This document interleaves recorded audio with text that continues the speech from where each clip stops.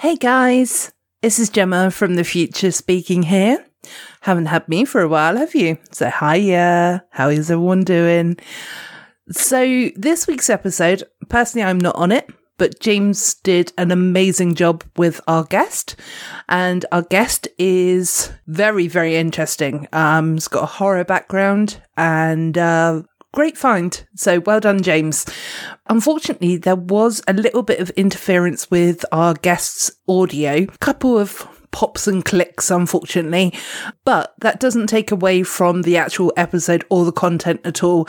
But unfortunately, it was something that we weren't able to actually get out of the actual audio. So I'm sorry about that. If this is the first time listening because of our special guest, then welcome. Thank you for joining us. And, of course, if you want to click subscribe, that would be amazing as well, because us indie podcasters, we need your help. So that would be massively appreciated. Sorry. Thank you is what I meant to say, not sorry. Anyway, so I'm a bit of a nutter, so I can see why James didn't want me on this episode. So anyway, I'll stop talking now and hand over to my wonderful co-host, James, to do the introduction. Here goes. Ladies and gentlemen, grab your drinks and popcorn. Today's feature is about to begin. Welcome to Celluloid Codswallop.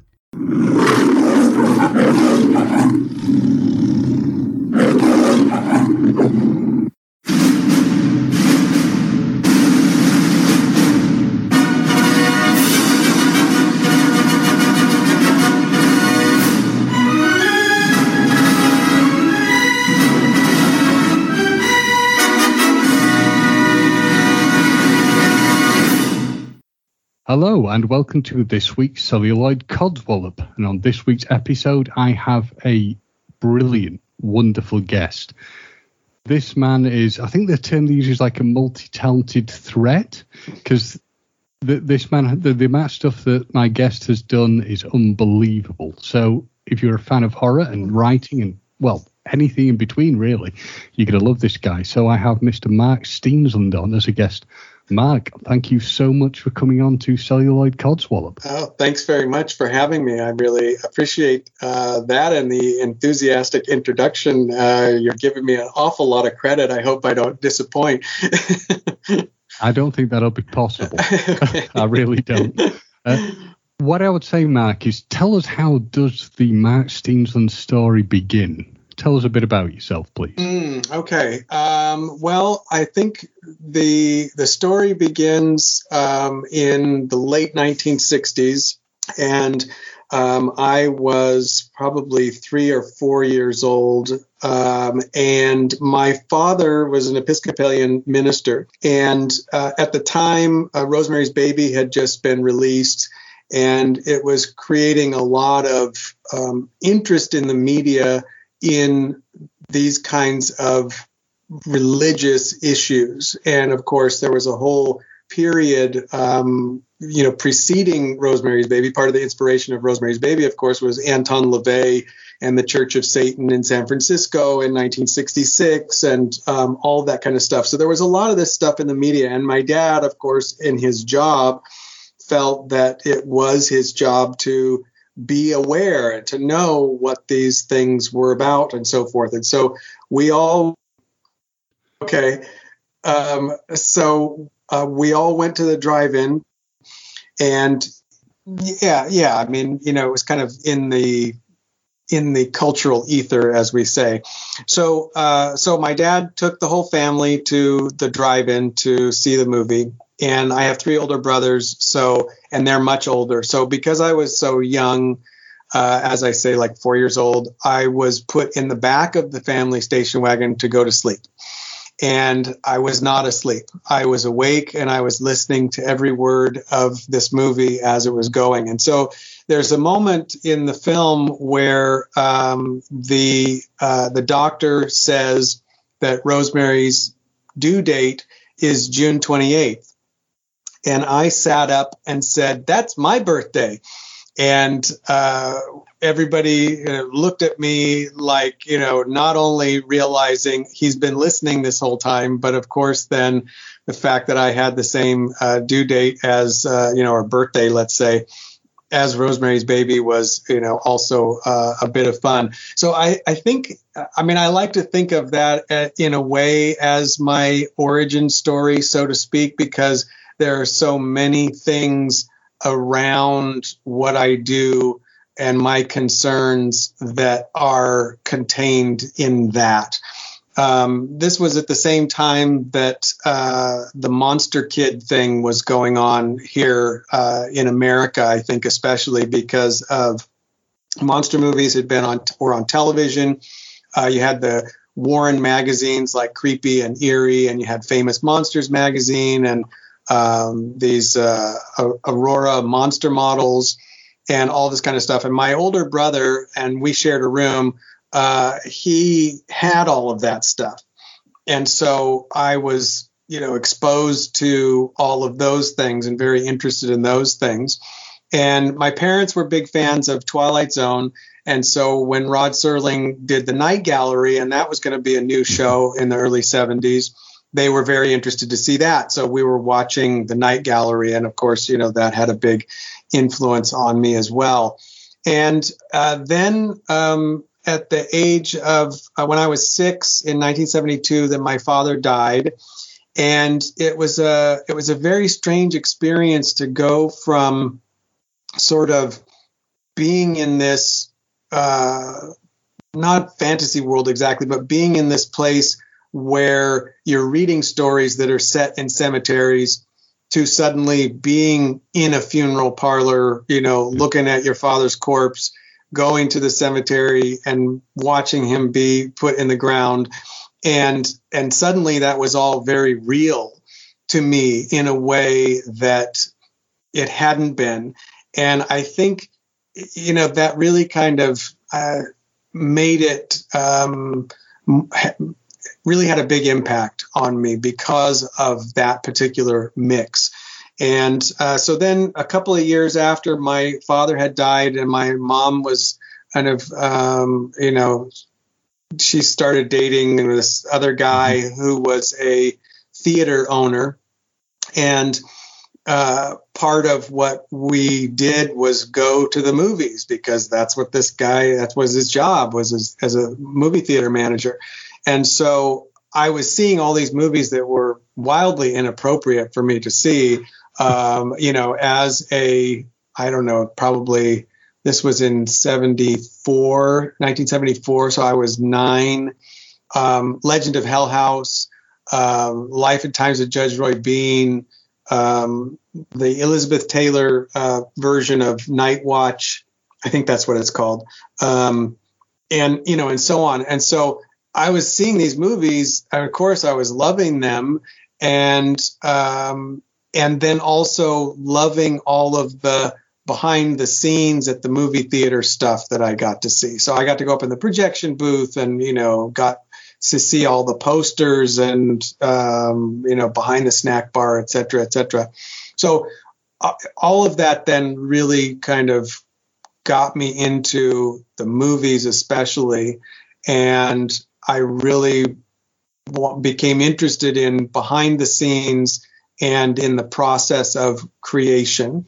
And so that is then, I think, where the path really solidified. In 1970, well, let's see, it was 1975 maybe, and I saw Phantom of the Paradise, and that was the first movie that I went to see multiple times at the theater. I mean, I went back again and again and again to watch that movie over, and I was really in love with just the whole experience of, movies, the particular kind of movie, and really wanting to do that. So, and that's been what I've been doing really in one way or another ever since then.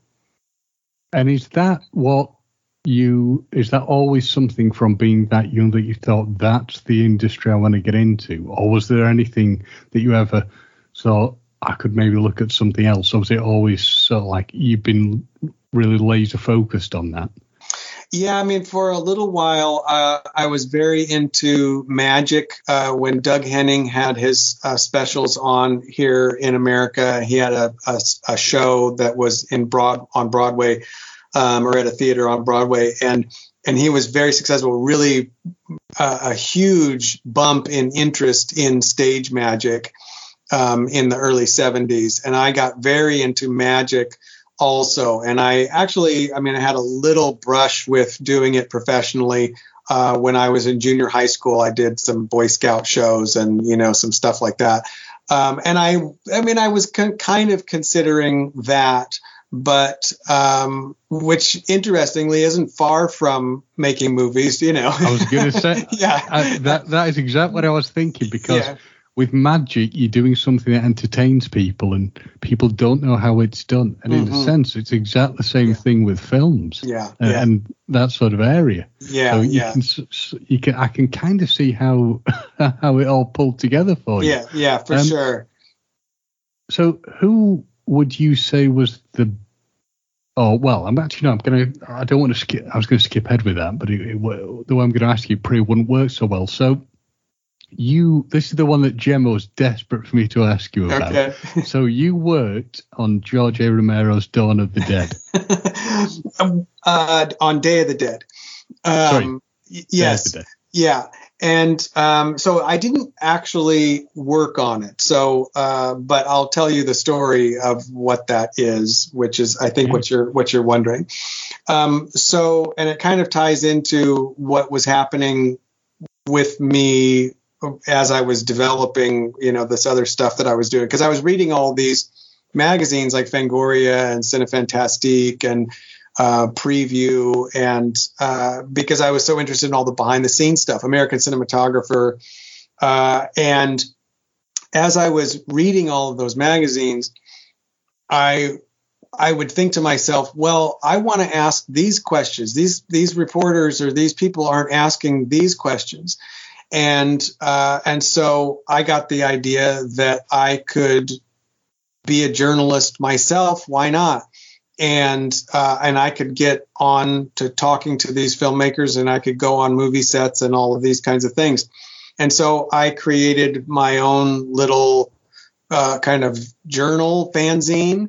And I got on the phone. Of course, this is long before there were computers or even cellular phones or anything. And I figured out how to call information in Los Angeles. I figured out how to call a movie studio, and I call up and I say, I want to talk to John Carpenter. And they would say, one moment. And they would put me through to the production office, and they would answer production. I want to talk to John Carpenter. Well, who are you? But they said, you need to talk to the unit publicist. And this, I learned through this kind of trial and error of how that process worked, and soon learned to call and instead say, I need to know who the unit publicist is on such and such a film, and I need to talk to them. And then I would get in touch with that person, and I would say, this is who I am, and so on. And so I had developed these things for my fanzine, but some of the unit publicists were like, okay, but I mean, this isn't really, this isn't anything that's being distributed widely. If you really want to come on a movie set and we're going to devote that kind of time and energy, you have to get into a real magazine, And so then I started calling the real magazines, and the first one that I convinced was American Cinematographer, and convinced them to send me to Arizona to interview Don Morgan, who was the cinematographer on John Carpenter's Starman. And so that was the first movie set that I visited. I was 18 years old and, drove to Arizona from California and spent a couple of days there watching filming and interviewing Don and so on. I wrote the article and submitted it to them. And they said, no, this doesn't work for us. And the unit publicist was not very happy about that because, we had spent all this time and energy and now there wasn't going to be a published piece. And so I went to Jim Steranko at Preview Magazine. He had that magazine at the time. And I said, I have this thing that I did and, would you be interested in the article? And he said, yes, but you've got to do it in our style. And so I rewrote the whole thing according to their style. He loved it, published it. And that was my first professional publication. Well, Steranko liked what I did so much and knew, that this is what I was into, that he started working with me to get me to places. And one of those things was he called me up and said, Romero's doing Day of the Dead, and the press junket is all the reporters are going to go to the set for the weekend, and they're going to make you up as zombies and put you in the movie. That was, kind of the gimmick, so to speak, for the press. So, yeah, I mean, I was living in upstate New York at the time. I was in college and got flown to Pittsburgh, and with all of these other journalists, Uncle Bob Martin from Fangoria was there, Don Farmer from Splatter Times, Tom Allen from the Village Voice, of course, his review, which is largely responsible for the success of John Carpenter's Halloween, and all these other people. And so there we were, and we got made up as zombies. And then had the opportunity to interview George and the rest of the crew and all of that. And the articles that I wrote out of that experience, I think Steranko, we put them across like 3 different issues or something, so he got a lot of mileage out of that. And but that's the story of how I got into Day of the Dead specifically, but, as a journalist. And so other things that I did for Steranko, I went to London for a week and was on the set of Legend for a minute, on the set of The Bride. I don't know if you remember that movie with Sting and Jennifer Beals. Yeah. I know that one. Was at Pinewood interviewing Jeannot Swark when he was making Santa Claus. And on the Bond set, I was on the set of A View to a Kill. I watched him blow up Grace Jones, and got to interview Roger Moore and all of that kind of stuff. So I mean, it was really obviously a very powerful experience to go through, to have those opportunities to visit those sets, to see all this stuff firsthand at that level, and then to have these publication credits. And so, I did that for a long time, and it was never like fully my job. It was always just because I wanted to do that. And, when Carpenter was making Escape from LA, I was like, well, I want to go, do something on that and see what they're up to. And so got Electronic Musician Magazine to say yes to a piece on them scoring. And I went down and spent the day in the recording studio while they were recording the score for that film, and interviewed John. I've interviewed Carpenter a number of different times, but, anyhow, so yeah, that's the long story of that whole side of my experience. I want to ask one, because you told me something I had no idea on, because I'm a big Bond fan. Oh, okay. So, and I've interviewed a few people who've been involved with Bond. Yes. I've never had and I was never I've seen Roger Moore at things, but I was never lucky enough to speak to him. But what was it like? Because I've never been on a Bond set, but what was it like being on a Bond set? Well, it was amazing. We were at, it was the location. It was the Amberley Chalk Pits, which was the exterior portion of that, the underground, supposedly in the Silicon Valley, where he's planted all the bombs and all that stuff.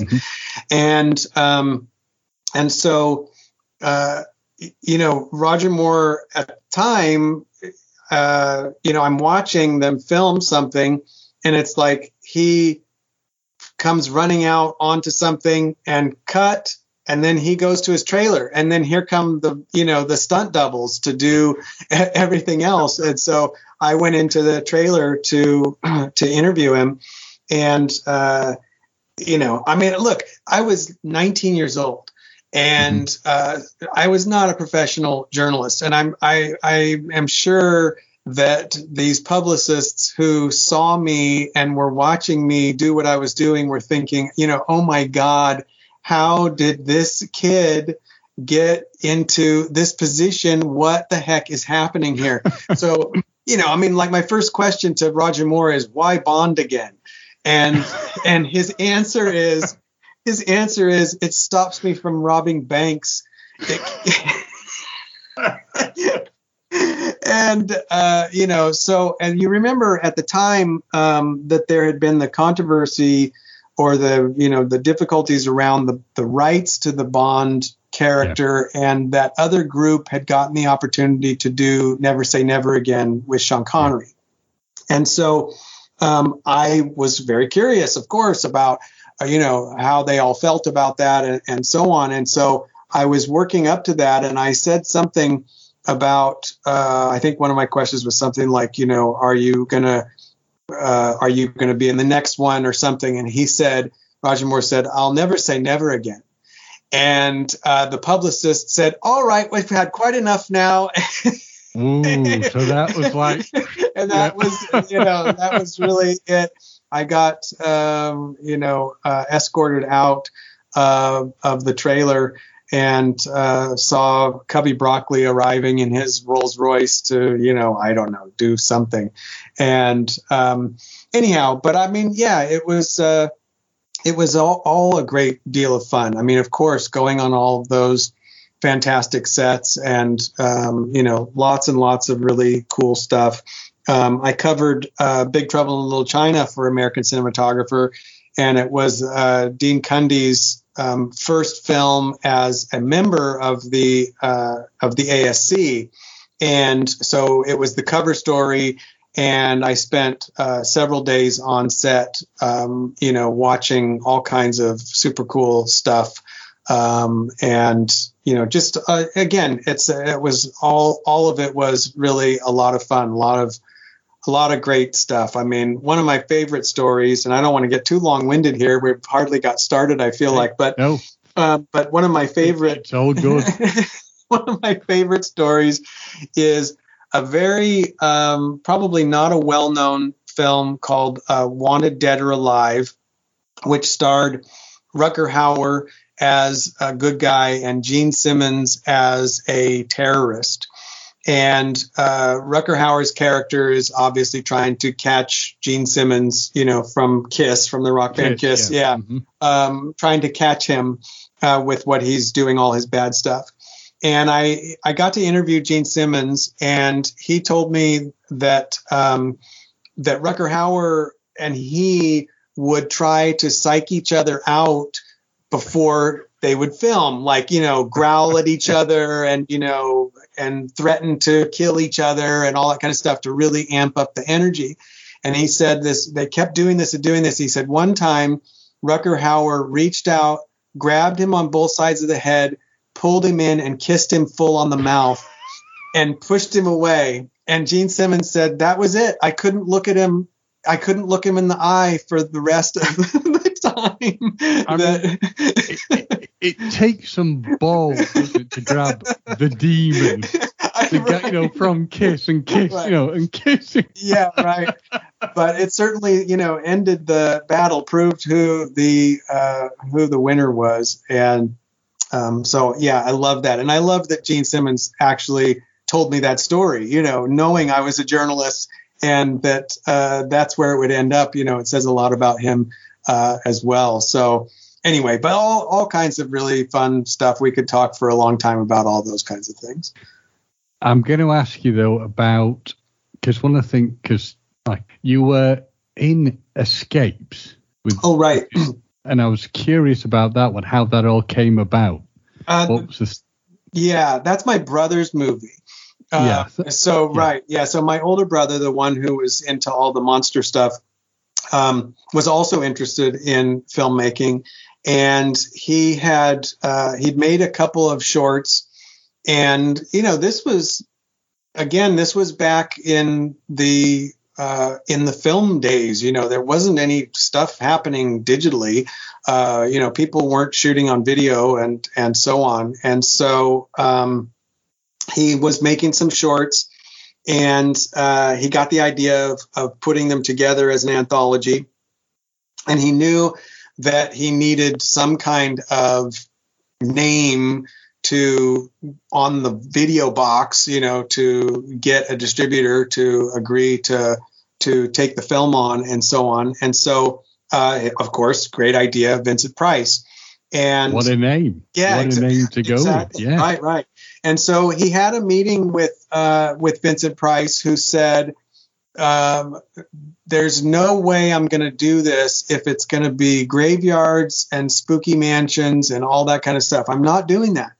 And so my brother came up with this very abstract kind of idea where he was in a set that was very different. It had these arms and things coming out of the walls and all kinds of stuff. And Vincent Price loved it. And that's why he agreed to do it. I mean, he certainly didn't need money, but he then agreed to do it. And he had a part in it, of course, also as the postman who delivers the video that is then videotape. Yeah. Yeah, right. That's the framing device and so on. So, but at the time I had found a guy locally who was a makeup artist, and the episode that I'm in where I play the creature, then we needed, my brother needed a makeup artist to pull off this, the costume and stuff. And so we started working with that guy, and we found somebody else, and, all of that kind of got put together. And then I was cast as the creature because, it fit and so forth. They did, there were some substantial changes to that particular episode, and they had to go back and do some other shooting. And I think that they got somebody else to play the creature for part of some of that stuff. It's been forever since I've seen it. And, but anyhow, so yeah, that's the story on that one.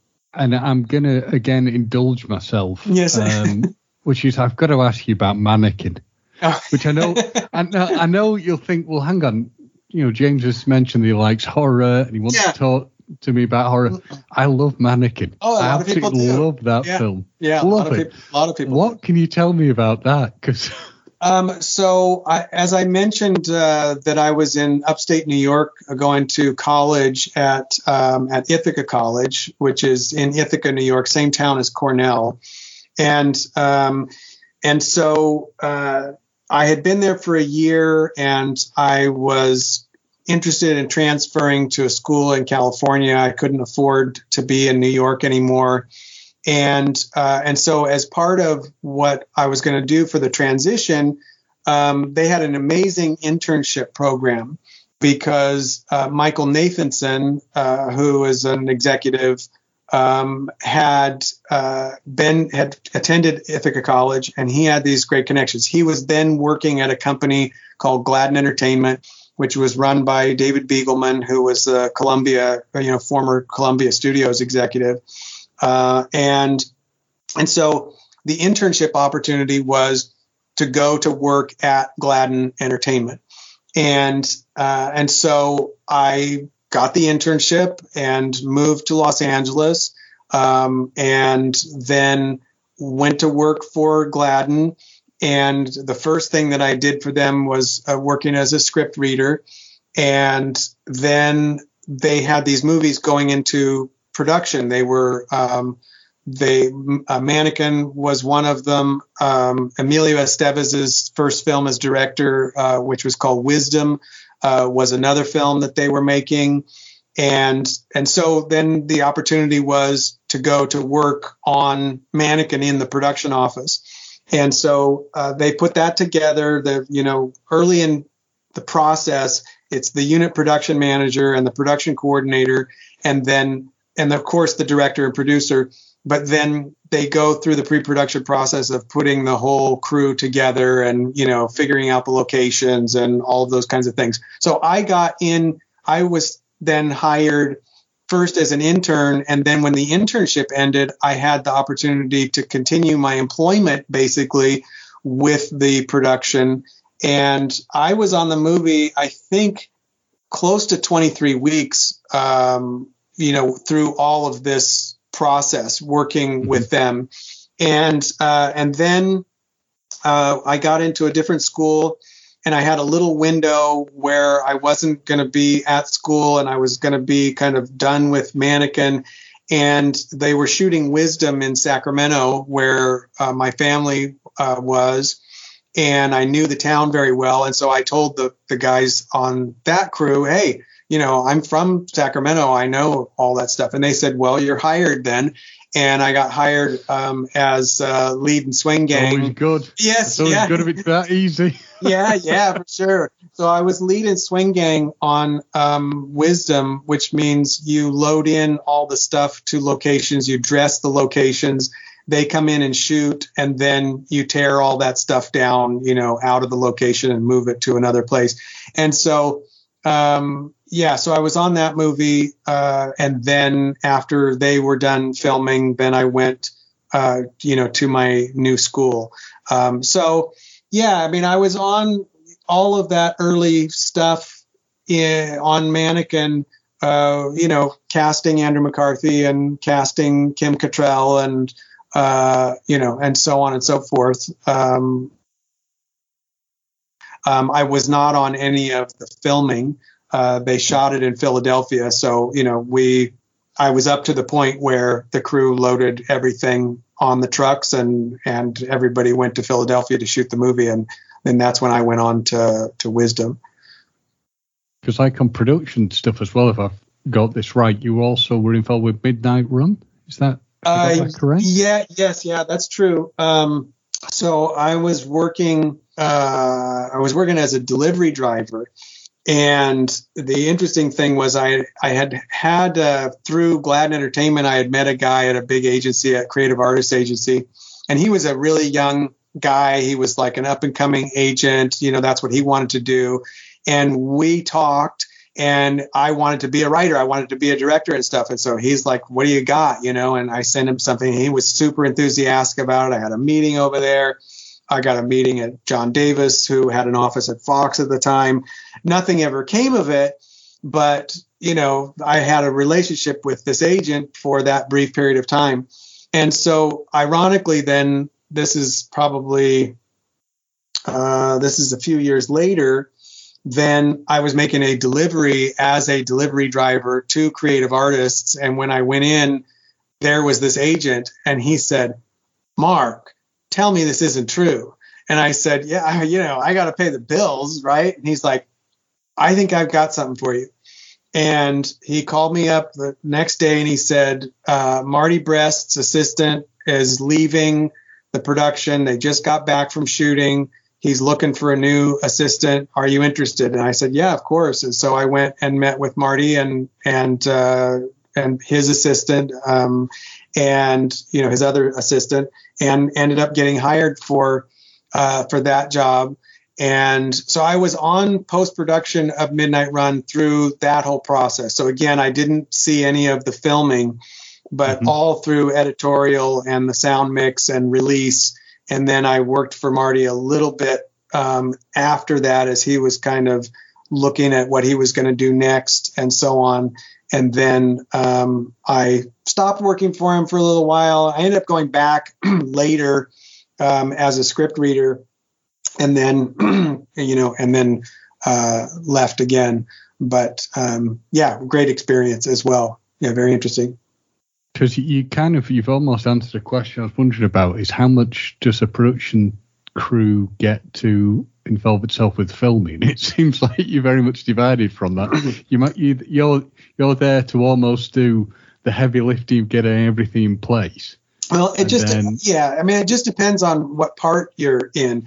I could have gone on to, like on Mannequin, I could have accompanied them to Philadelphia and been the production assistant on set.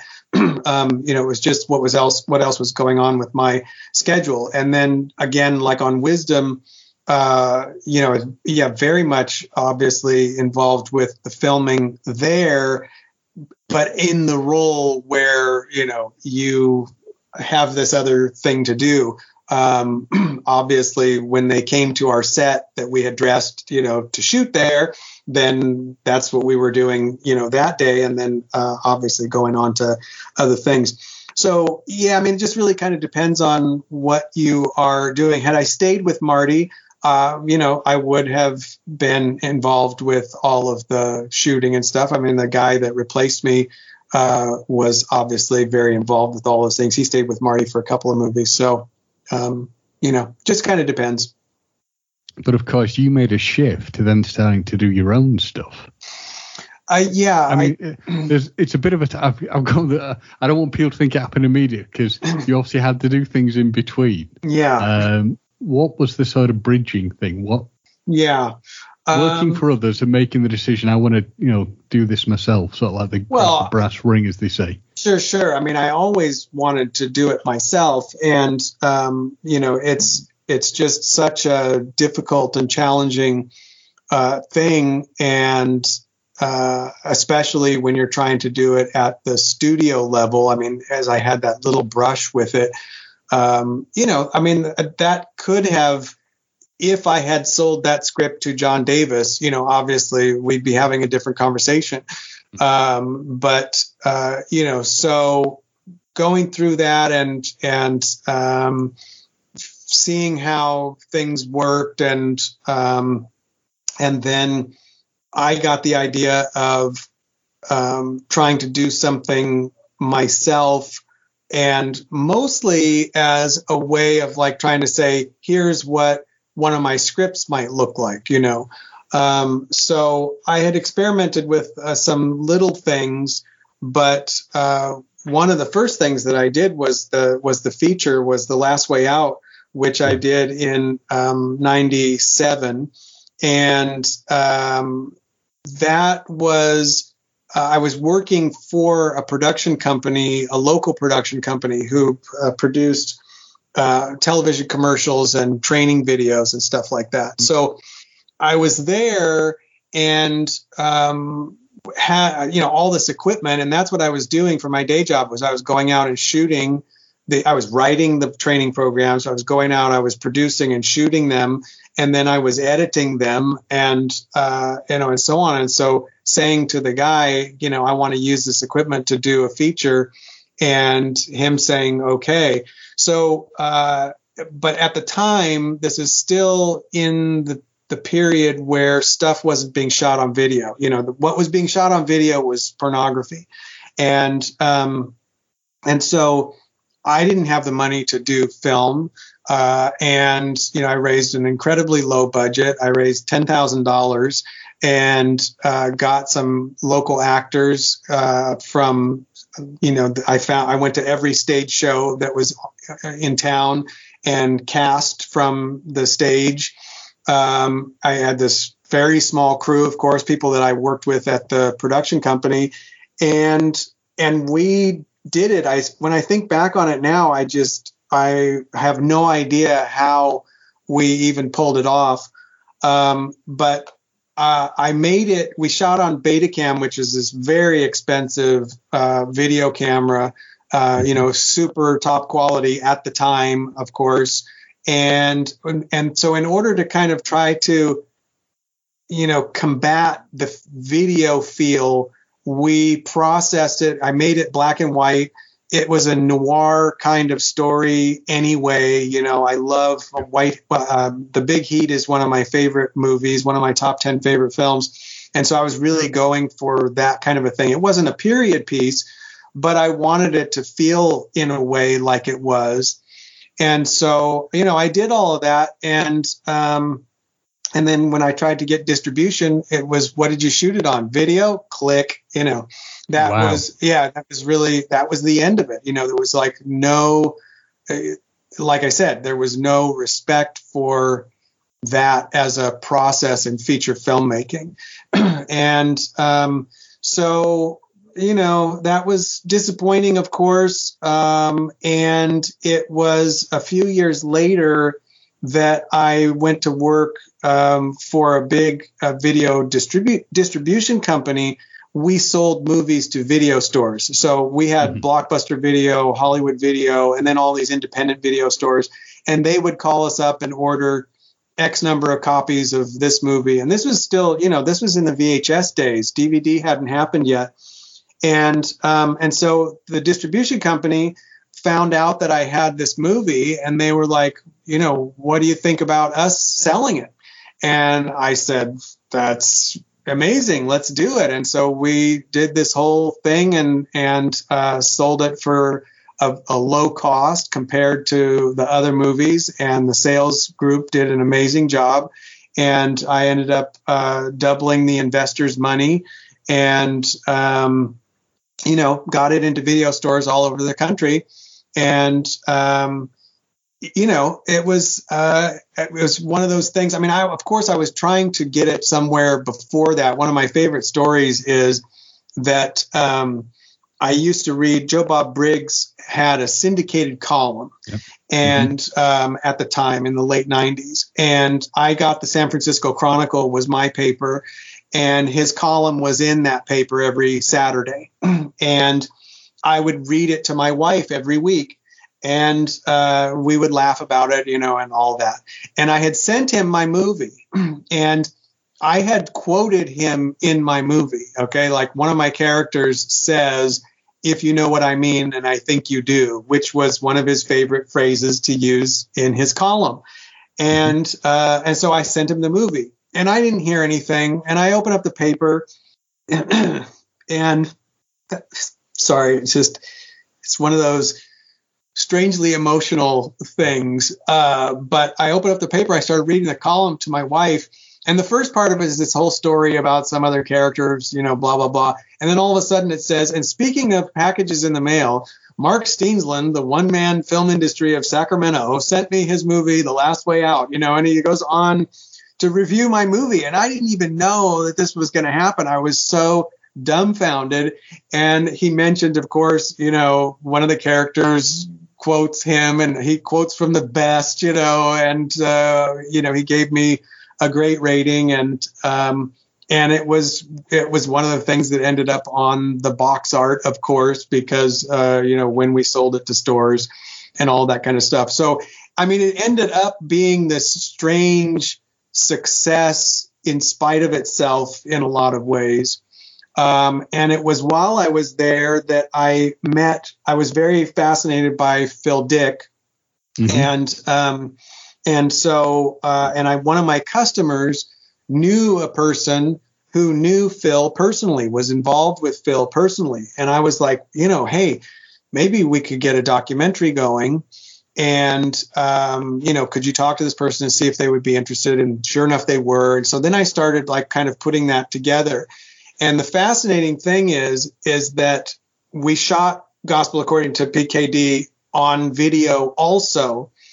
And not one distributor asked what we shot on, because the Blair Witch Project had come out in between. And, Blair Witch Project made $100 million or whatever it was. And half that movie is shot on video. Yeah. And they had a theatrical release. And so the culture in feature filmmaking was definitely shifting. And I got a theatrical release on PKD. We played in New York. We played in San Francisco. We played in Chicago and in Cleveland. Theatrically, in movie theaters. Yeah. And got reviewed in the New York Times and all of that kind of stuff. The movie is not liked. It's got. I get. I thank you. And, of course, I liked it. I mean, we had nothing. We had no resources. No one would cooperate except the people who did. So it was we were very hampered by lots of things, but I wanted to do it. And so we did it. I mean, to be fair, Sci-Fi Channel was doing their first film festival this was in 2001, and we had gotten into USA Today a profile of us making this film was in USA Today. Sci-Fi Channel called us up and said, we want a world premiere at our film festival. And unfortunately, I wasn't able to go to that. Also, I was supposed to be at a screening in Seattle, but planes were grounded because of 9/11. That had just happened. And so anyway, but yeah, I mean, we did it. And it was, for a time, of course, it was the only thing about Phil that was like that, other than a British program, I think it's called Arena or something, that had done an episode on Phil. Yeah. And they had Arena, yeah. Yeah, they had some footage of him, and we couldn't get access to that. That's why I had to animate him. And, of course, with no budget, then, we were using Flash animation. But, I mean, look, the choice is do it or don't do it. I choose do it. Yeah. So, for better or worse. No, exactly. I mean, I completely agree with you on the do it or don't do it thing, because you create a documentary that, okay, so some people, you said some people don't like it. Some people do. I'm one of the people who does. But the reality is, if you're not going to do it, and you see this with other documentaries, hell, I mean, you've seen it now with this conversation. If I had not reached out to speak to you to see if you wanted to do it, we wouldn't be here now discussing it. Right. You've got to take the steps to do it. You've got to make it happen. And you kind of made it happen when you made it for you directed a short which creeped the hell out of me. I loved it, but it called Sucker. Oh, okay. Oh, wow. Okay. It made me think. I mean, it made me think of Ted Bundy quite a bit. In when I'm watching, I'm thinking, yeah, this is definitely not going to end well, is it? So what was the drive behind getting that one made? After, when I was working in video distribution, and I was getting very burnt out, and not having a lot of time to do the creative work and stuff. And I knew that I needed to make some kind of a shift. And so I got this idea of teaching, and I applied for a teaching position, teaching one class at a college that was a little over an hour away from where I was living at the time. And I got hired for that class, for that job. And I went and taught for that semester, and they asked me back, and they gave me another class. And I really had an affinity for doing that. And of course, teaching film, then even better, right? Because I'm doing what I want to do in the classroom. And so then I really started pursuing that as a full-time thing, and ended up getting hired at a university in Southern California. And then ultimately got hired at Penn State, at a Penn State campus in Pennsylvania. And I was the person in charge of the whole production side of things inside the communication program. So I was the film guy. So I taught everything. I taught all the production classes. I was in charge of the labs. I was in charge of the equipment budget, all of that stuff. And I was like, I have access to all of this. And I have students who, they're doing their stuff, but why not? Let's see if some of them want to do stuff, in addition to class. And so I started trying to put together ideas that I thought would make interesting short films. And to be honest with you, I can't think of specifically what the genesis of Sucker was, other than probably the idea of, the twist, right? The idea that that the guy kidnaps the girl who then is the one who is getting him. And so, wrote the script, and obviously all of the production experience that I had with the company in Sacramento, and I worked with them for quite a while, made that part of it relatively easy. Go find actors who are willing to do it and put the crew together. And I had the equipment, obviously. And so that was the first thing that I did of that series of short films that I made when I was in Erie, Pennsylvania. So it was Sucker, and it was Dead at 17, and it was Peekers, and The Ugly File. Peekers. Yeah, and The Ugly File, and The Weeping Woman. And we were starting to get into, I was trying to take us to the feature level. And, I was trying to transition into making features, because all of those short films were obviously going to festivals and winning awards and stuff like that. So there were a couple of projects that almost got off the ground, but ended up being, not happening for one reason or another. And then I stopped teaching at Penn State, and we moved back to California, which is, where I am now. And because where I'm teaching now, I don't have access to any of that production stuff. I am more at this college. I teach screenwriting, and I teach film studies and so on. And production is rough, man. Production is not for the squeamish. And, I'm a writer more than anything. And so when we came back here, that's when I really shifted gears, especially to focusing on trying to be the writer and to get the scripts produced by other people. And that's been working, pretty well so far. So hopefully that's the direction this is really going to go in now. I will direct again, but it's got to be under my conditions. Everything that I've ever done, I have had final cut over every piece of it. I've had complete autonomy, and I just don't want to get into doing something where I don't have that. So if the conditions are right, again, I would certainly do it. But anyway, so focus on the writing. But yeah, that's where Sucker came from, and I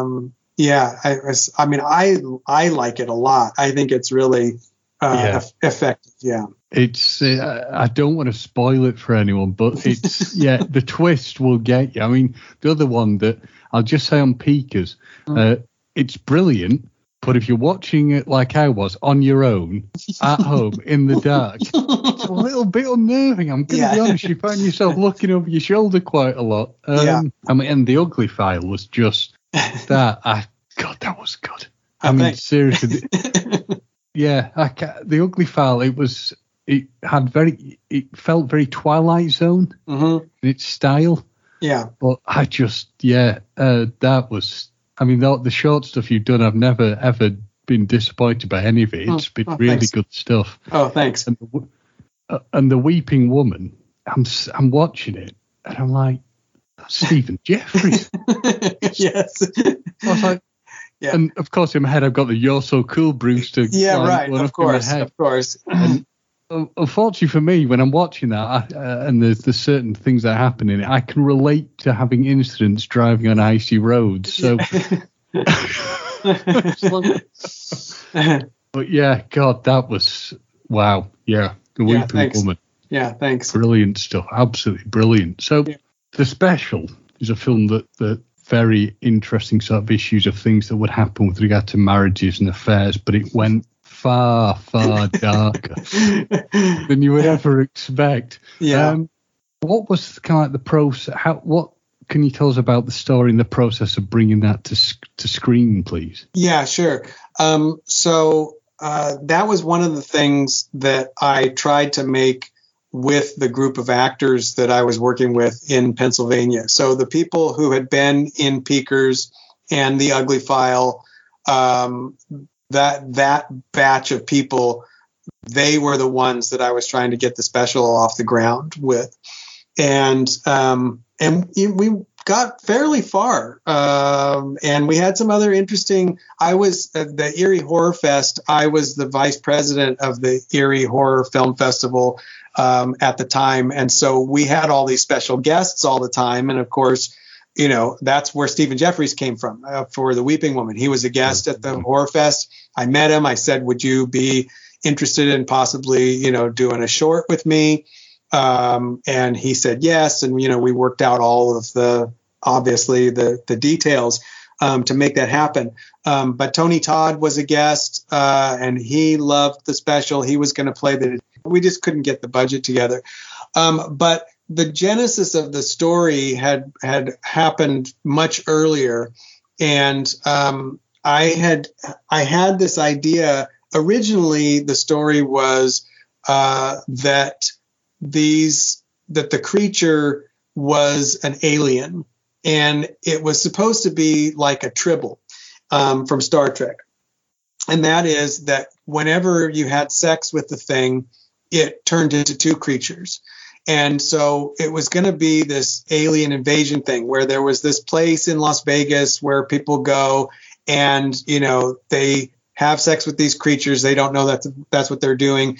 And when they multiply, the people at the place kill the other creatures to stop them from multiplying. And when the guy steals one and goes back to his place and is doing it, and they're multiplying, then that's when it gets out of control. And it was going to be this whole alien invasion scenario. And I knew that was just too big. If I had any hopes of doing the movie myself, that was too big. And so I had to make it a smaller, and I had to reduce it to the story of the guy and what he was going through on a very individual level. And so then, if you're doing that, then the whole alien thing doesn't really work. It's not part of that story. And so I really was struggling with how do I end it? And then when I came up with that idea for the ending, largely I've got to give the credit to Pumpkinhead, frankly, because it uses a very similar sort of structure. I mean, it is telling a very similar kind of story. It's not about addiction in the same sense. It's about revenge, obviously, and the danger of revenge and so forth, and the cycle of revenge. And so that was certainly part of it. The other thing that gets a lot of credit for the genesis of it is there was a law enforcement group here in Oregon, Multnomah County Sheriff's Office. And they were recognizing, this is when methamphetamine was just tearing through populations. And they were recognizing these people who were addicted to methamphetamine, and they were getting arrested repeatedly. And their mugshots were like this record of their deterioration. And I've seen them, but the sort of shots you get, and it's just unbelievable. You'll see this person looking healthy, and then holy crap, by the end of the run, it's like, are they human still? Yes. And so I was fascinated by the fact that, horrified by that, but also fascinated by the fact that somebody would continue to engage in a behavior that is so clearly doing this to them. And so that was part of what I wanted to recreate in the special, is that this guy is going to keep doing that, even though this is what's happening to his body. By the way, one of the other casting bits that I tried to get was I tried to get David Cronenberg to play the doctor. Oh, wow. And we got pretty far with that. Unfortunately, of course, I mean, again, I didn't make the movie, so unfortunately none of that came about. But anyway, a nod to Cronenberg. Of course, I'm a huge Cronenberg fan, and that's certainly a part of it as well. So all of that kind of went together, and originally we tried to get it on a series that was happening at the time called Masters of Horror. And I've seen that. Yeah, I know that. Yep. Yeah, and so we had a strong connection to Masters of Horror, to one of the producers, writers, and stuff. And so we had written an hour-long version of the special, and we were trying to get it onto that, And so they were already full for season 1, and then they already had picked season 2, and it looked like a possibility for season 3, and then it got taken off of cable and put on network as Fear itself. And of course, you try to rewrite the special as a network show, and it doesn't work at all. You can't show anything or do anything. And so then I said, well, let's do it as a feature. So we expanded the script then to feature length, and that's when we tried to do it ourselves. Didn't work out. So a guy who I had worked with, makeup artist who did the special effects in The Ugly File and the makeups in Weeping Woman and so forth, was working with this guy who ultimately script for the special, because Mark had been involved with some of the pre-production, stuff. And so Bruce, his name is Bruce. He got very interested. He read the script and he's like, I really want to make this. And I was like, okay, well, let me know when you have the budget. And time went by, and then I got a call and he's like, okay, we've got the budget and we're ready to go. So, let's do this. And so they ended up making a movie, and I thought they did a really, really great job, considering their resources and so forth. And I'm not just saying that, I completely agree. It's a bloody good film. Thanks. So it's a bloody good film. Now, I like the fact that we're looking at one issue in the special to do with marriages, and then I want to ask you about another one, another film that you're involved with. It takes a very interesting look at marriage, which is Jacob's Wife. Mm-hmm. And to just my own sort of thing on this, I remember seeing the trailer and thinking, holy crap, this looks good. And then thankfully when I saw the film, I wasn't burnt. What you wrote it looks at a marriage and all the different complexities and problems that come into a marriage when people have been married for a long time, coupled with what could happen in a marriage where it's someone who's a minister and his wife, and you put a brilliant twist on it with the fact there's vampirism in it. Yeah. Just out of interest, because you were saying that your father had been involved with the church. Did that have any influence on the characters you wrote within Jacob's Wife? Oh, for sure. I mean, almost all of my stuff has a minister character. Lots of things that haven't been produced yet have characters that are ministers, good and bad, So, it's a big influence when that's your life, So, I'm drawing from that, of course. I've got to give credit to Barbara Crampton, the producer, mm-hmm. obviously, and to Travis Stevens, the director, because they really took it into the direction that you're talking about more than what was in my original screenplay. And, Barbara was very attracted to the script. And what happened with that is that I won top prize at the Shriekfest Film Festival back in 2015. And I knew that the director of the festival, Denise Gossett, knew Barbara Crampton. And that was right when Barbara was kind of coming back onto the scene. She had been in You're Next because, she'd been retired for years. And so she came back with You're Next, and I loved that movie. And I saw that she was kind of getting back into stuff. And so I said, Denise, can you help me get this to Barbara? She'd be perfect for this part.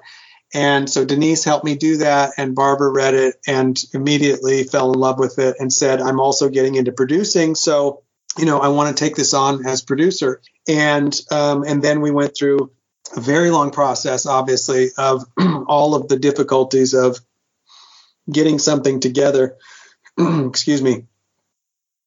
Of getting something together and making it, so there were all kinds of ups and downs through that whole process. But, to my original screenplay was definitely about the couple facing the fact that the wife is turning into a vampire.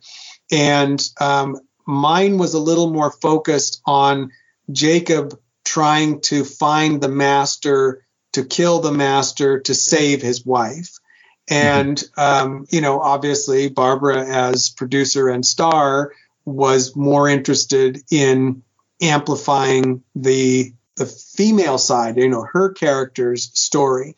And so creating all of the stuff that happened prior to her being bitten and bringing that into the story in that way. And so all of that stuff was in my script, obviously, from the standpoint of this relationship and the older characters and so on. I mean, that was why Barbara was attracted to it. And she said, there's just not stuff that's written for older actors, older characters in the starring position. It's not something that happens. And I love that. I love that in the script that you're actually seeing, because I remember sitting watching, I was thinking, how refreshing is it that you're seeing a couple who have been married a long time. They're not like half the time now you see people who were supposed to be teenagers, it's either got a psycho old man, don't it? But it's either something to be teenagers, or it's people who are in the 20s, or Twilight sexy vampires. Do not get me started on that. Yeah. And I'm thinking you've got a script with a couple who are they're an established couple. It is looking at life and showing what happens and how people are feeling. Because when the film kind of started, they're married, but it's not perfect, is it? No. Which is the other thing I loved. It's not like the usual Hollywood fairy tale. Hey, everyone's great. They all look great. We're going to shoot some of them through Vaseline so they look younger.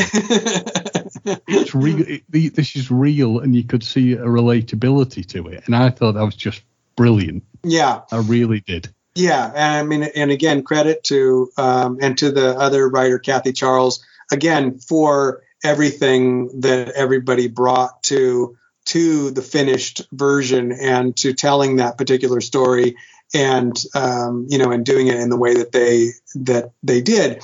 And yeah, all of those things, again, I think very successful. And it's nice to see the really great response, of course, that it has gotten. And, again, credit to Barbara for what she was able to do. And I love that she had this great role.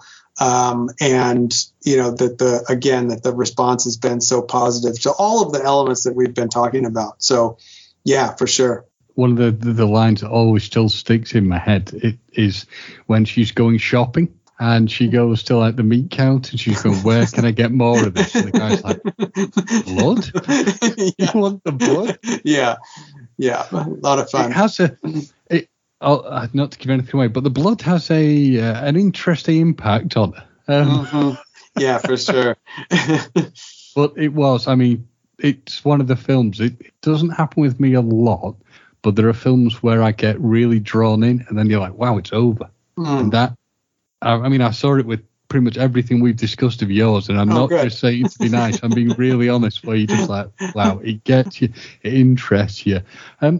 What I want to ask you also about writing is, obviously, when you've written a film or a piece and it comes out of your hands, it stops being your baby so much and it goes to somebody else, do you find yourself looking at it thinking, God, they've totally changed it? Or do you find yourself, is that a problem if, say, a massive change has been made to your work, or is it something you have to accept will happen? Well, yeah, that's standard procedure, obviously, especially as a collaborative medium. So everybody is working together and hopefully together to create the best vision that all of those ideas can ultimately create.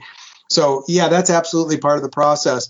And, one of the things that, that I've been doing is working with other authors to create, to write prose versions of stories of mine that are the version of the story that then, if that gets made into a movie and they change it, the prose version is still going to be what the original story was from, my perspective. So, changes are inevitable. The special had some changes that were made to it. But if you read the book that it's based on, obviously that's that version of it. And so, yeah, I've got a bunch of things that are kind of in that state. And part of it, I mean, I'll be honest with you, I can't remember whether it was one of the noir writers like Dashiell Hammett, I think, who was asked by a reporter, "Are you upset that Hollywood has ruined all of your books?" And his response was, "They haven't ruined my books. They're sitting on the shelf right there." And it's like, yeah, I mean, and so, that perspective was kind of like, yeah, that's true. There, that thing is. And so that's part of what I've done with a lot of different things, and try to create some intellectual property that the script can be based on.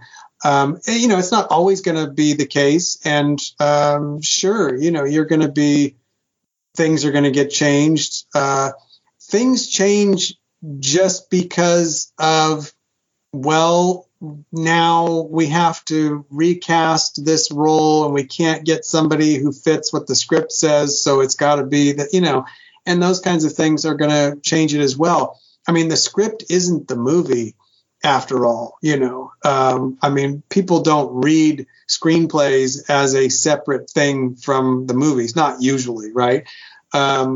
And so, you have to understand, it's like saying the blueprint is not the house. You're making these decisions, and then you're going to go and live in the house or see the house. That's a very different kind of thing. So that's part of the process. And different kinds of writing have different levels of control for writers and so on. I mean, on stage, and I've written a couple of plays, and I have one that's published and has been performed. On stage, the actors have to say every line in the script exactly as it is. You don't change a stage play. And so if you're a writer and you want to have that kind of control, well, then that's the medium that you're going to work in, and as a novelist, I still run into things, my first book, my kids' book, the editor who read the book said, "This is great. I love it. The first thing you need to do is add 10,000 words. And so, it's like, well, what 10,000 words, and so, and the editor explains, well, because these are the conditions for what we do professionally. This is the size this needs to be. This is what you need to do in the story. And we need to change, this little bit or that little bit or whatever. And so, you're still going through that process. I mean, I was so thankful for everything that I went through when that book was published, because the whole team made me look so great with all of the editorial work. I mean, fixing everything in my writing to make it, be perfect, because that's what we're trying to do. That's the collaboration, and so, yeah, there's definitely benefits like that. But I mean, people are going to tell the story that they want to tell. People are going to have different reactions. And so, when you're working with a director is going to be with an actor is going to say, "I don't understand this motivation, this way. So let's do this differently," and so on. And again, it just goes back to, that's the nature of it. If that's not for you, believe it or not, you still have access to a global audience. You can write whatever you want and post it on a personal website, and you can have complete control. So, if that's what you're interested in, then you can certainly do that. If, on the other hand, you want to have this other level of professional achievement, or, you want to make it into a career, then, yeah, there's a lot of different rules that, are involved. So interesting. I've always liked to ask this question of people. I remember once asking Eric Roberts, and he gave me a very interesting, wild answer on a film he wanted to create, or a TV series, which I still think he should do, which is, hopefully won't come and kill me on copyright, but it was an idea of having a female president. He'd be the first gentleman, but he'd also be an art thief at the same time. Get away with it. I still think he should make. So the question I always ask is, if you could work on anything or you could create anything, what would it be? I love that question, and I'm sorry to say I can't tell you because it is something that I do have that's very specific, and specific it is. The thing that I want to do is so very specific that I can't say what it is because it's a very well known thing, and and I have a real vision for it. And so, so there it is. And who knows whether I'll ever get enough juice to pull it off. I mean, that's really what it is about when you're working in this industry, in this position, is can you get enough, and I call it juice, power to do what it is that you want to do. I have things that that I think would be perfect projects for very specific filmmakers. And I know that where I am right now, I don't have the opportunity to get a meeting with that filmmaker to say, here's a thing that I think would work for you. On the other hand, I do have the power to say, Denise, can you get this script to Barbara Crampton? And, can we get that going? And that worked out. And, I've got a couple of other things that are going and, that follow that process. But it's a matter of degree. And this other thing that I'm talking about is just a gigantic, it would be a gigantic undertaking. It would probably be, practically the rest of my career. And so anyway, fingers crossed, we'll see. Hopefully something will break through bigger and I'll get some opportunity to do some of the other bigger things that I want to do. I'll keep my fingers crossed on whatever it is. I'll just say when it happens, can I have an exclusive? Oh, sure. Yeah, sure. I would love to come back and talk to you about it if it ever gets to that point. Yeah, absolutely. And if you could give, you've kind of already done it, but if you could give any advice to someone who wants to go into your field of work, what would it be? Don't. And I mean that, I really do mean that. The difference is that, it's, if you have to do it, then there's nothing that's going to stop you.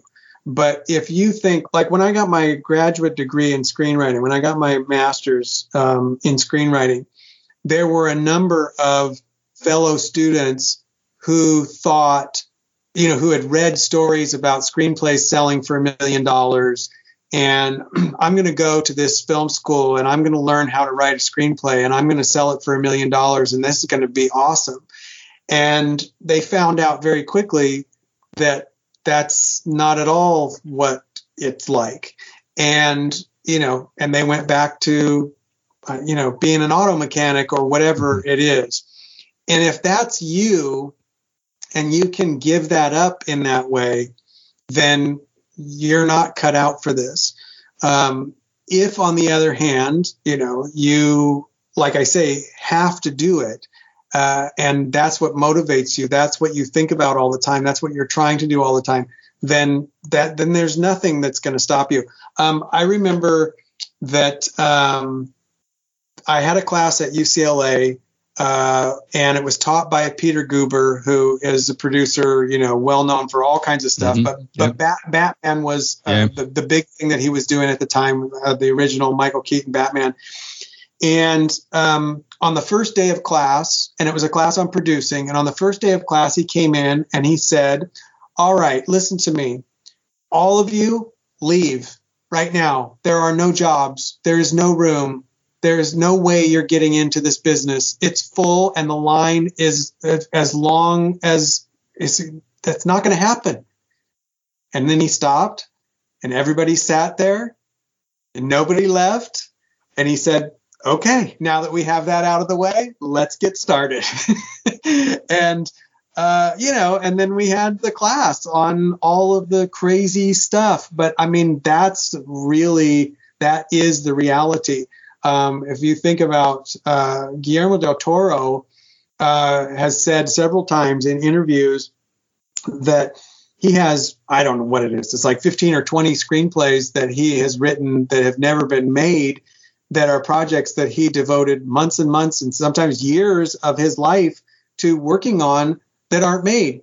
So what makes you think that you're going to step in and say, hey, those other 20 things that that you've spent all that time on, I'm going to give you this and you're going to do it? Well, I mean, it takes a certain kind of thinking to think that you think that's possible. But if that's you, then maybe you have what it takes to make it. But if you don't, it is completely unforgiving. And, I mean, I've been at it. I mean, listen to how long I've been doing what I've been doing, and you see how far I've made it. I mean, there's no explanation for this versus somebody else who writes something that gets into the hands of some producer and ends up getting made into a movie, and they win the Oscar for it, I mean, and then they have that career. So there's a great degree of kind of chance to it that also adds a lot of heartache, shall we say. Yeah. Yeah, I mean, I totally get where you're coming from, because I remember when I was interviewing Caroline Bliss, who played Miss Moneypenny in 2 Bond films. She's changed her career now, but I was saying to her, how about the fact that you have to handle an awful lot of rejection in that sort of field? Yeah. Because she now works in something very different to that deals with people's sort of health and well-being. And she was sort of saying, it's this thing where you have to take a hit. And it's interesting to see the people who've shifted out of, that I've interviewed or met at things, who've shifted out being into the entertainment industry, going to other things, simply because either maybe things didn't work out the way they wanted, or they decided they wanted to make a change. What I do like, Mark, is you've been refreshingly honest. Mm-hmm. You've not been one of these people who's just gone, it'd be great, be brilliant. Yeah, it'll all be plain sailing, which is partly why I was interested when we were talking about the gap.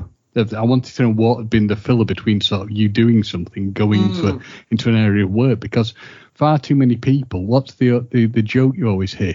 This person was overnight success, and you hear like an actor or a musician going, I spent 20 years working at this thing. I was not an overnight success. Right. Yeah, I mean, one of the things that, for me, making a decision about going into teaching specifically was totally about self-preservation, from the standpoint of, first of all, I mean, I'll be honest, teaching is an incredible schedule. I get summers off. I have a month off at Christmas. I'm in the classroom for a few hours each week. I have the work that I have to do outside the classroom. That's true. But when I'm in the classroom, I'm teaching film. I'm teaching students how to watch Stanley Kubrick films, or Brian De Palma films, or, John Carpenter films. When we're in screenwriting, I am screening films that have great scripts, and we're reading those and analyzing those and so on. I'm helping myself. I'm teaching myself every time I go, up to the podium, so to speak, and give another lecture. I'm learning something new as well. And it's great security. It's benefits, it's income, steady. If I was, I have friends who are trying to do the same thing that I'm doing down in Los Angeles, and the reality of being a writer, trying to get hired on open writing assignments, get paid to write something, is the call goes out, and all of the writers in town who potentially could be on that project. So it's a horror project, and the producer has an idea of something, and they're going to call in all the writers. So here come all of the horror writers come in, and they all pitch their take on this particular idea. And the producers have meetings with all of those writers, and then they narrow it down, and then they say, you guys, or you writers develop something a little farther with your take, and then it gets narrowed down. And this process could go on for 6 months, you're not getting paid for that. You're going to meeting after meeting trying to get the job. Comes down to two people and they say, not you. Well, you've just spent 6 months trying to get a job that you didn't get. And then you're going to go and do that again. If that was the situation I was in, there would be a different kind of, I don't know, necessity. Like, you have to get these jobs. You have to do something, because I'm very comfortable in my existence with my teaching career, with my schedule and so forth. It gives me all this time to do these things. It's why I have so many things that I've written. And, so I wouldn't trade that for anything. Sure, it's taken me longer probably because of that. But at the same time, I wouldn't be very comfortable wondering, can I pay my rent next month? And you really have to be at a very particular level before you can stop worrying about that. If your sole income is coming from writing, man, you got to get a big paycheck to last you a long time, because the next one might not be as big or might not be as soon. So it's a very, very difficult kind of thing to face. And, you want to be realistic about those issues, because for me anyway, I think it really affects my ability to be creative. And I certainly don't want to, spoil that. And I'm going to ask, what have you got in the works? Is there anything you'd like to promote or mention? Or well, I've got a lot of things that are going on. Scripts that have been optioned by producers. One project called The Black Jar Man, which producer director team has. They've optioned, and they've made a bunch of other stuff. They're busy with some other films that they're making. And, so we still hope that this is going to get off the ground. But they've got that one. Another project. I can't talk about that one just yet, but another script that was optioned. And then one that just got optioned is based on my stage play, The Deception of Catherine Vask. And that was optioned by a producer for a particular director. They're having a great deal of success with a short film that they made called Who Wants Dessert?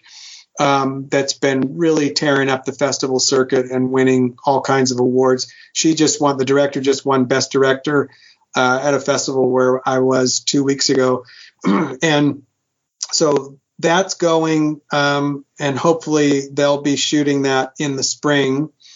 And then I just won top prize at Shriekfest again with a screenplay called In the Scrape. And I've sent that out to a few places. So there's a particular actor that I really hope responds to the script, because I think they would be great in the lead role. And, so we'll see if that comes together. But I mean, all of those things are, again, a gamble to a certain degree. You send it to somebody, and I've been told by two different readers about the same script, this is brilliant, this is terrible. I mean, it's a question, it's taste. You have to get the right person on the right day in the right mood, and then maybe you get a yes. But anyhow, and so then I've got of course, lots of other things that are written that I would like to see produced. And, we just kind of see, depending on who you meet and, what they might be looking for. I mean, I'm always sending stuff out, contacting people, watching stuff, contacting directors. It's one of my favorite things to do is when I see a great movie and I contact the director and I say, I absolutely love your movie. I really would love it if you would do something of mine. I've got something that I think fits. And and then it's so nice when they respond, I'm interested. What do you got? And then, sometimes is for me, or no, I'm not interested in going this direction, or whatever it happens to be. But you've got something going, you've got a relationship, you've planted a seed. Maybe they think of you for something else in the future, but I wouldn't be able to do that, I think, without some of the success that I've had, of course, with Jacob's Wife and, especially Jacob's Wife. So that's very recognizable right now. And that's nice to be able to use that as an intro, So to put the subject line in my email from the writer of Jacob's Wife usually gets it read, so. We have an interesting sign-off, which is that we think we've been talking enough celluloid codswallop. And I cannot thank you enough for this, Matt. I've really, I'm hoping you've enjoyed it, but I've really enjoyed this. It's been incredibly interesting to hear about how you do things, the things you've worked on, and the advice you can give people. And I just cannot thank you enough for doing this. So thank you so much. No, thank you very much. It's been a really enjoyable conversation. And, I'm sorry that we didn't get to all the other things that were on your advanced questions list, so maybe there's a second show at some point in the future. Absolutely. I would definitely love that. That would be great. So, all right. Great. Thank you so much. Yeah. Thank you.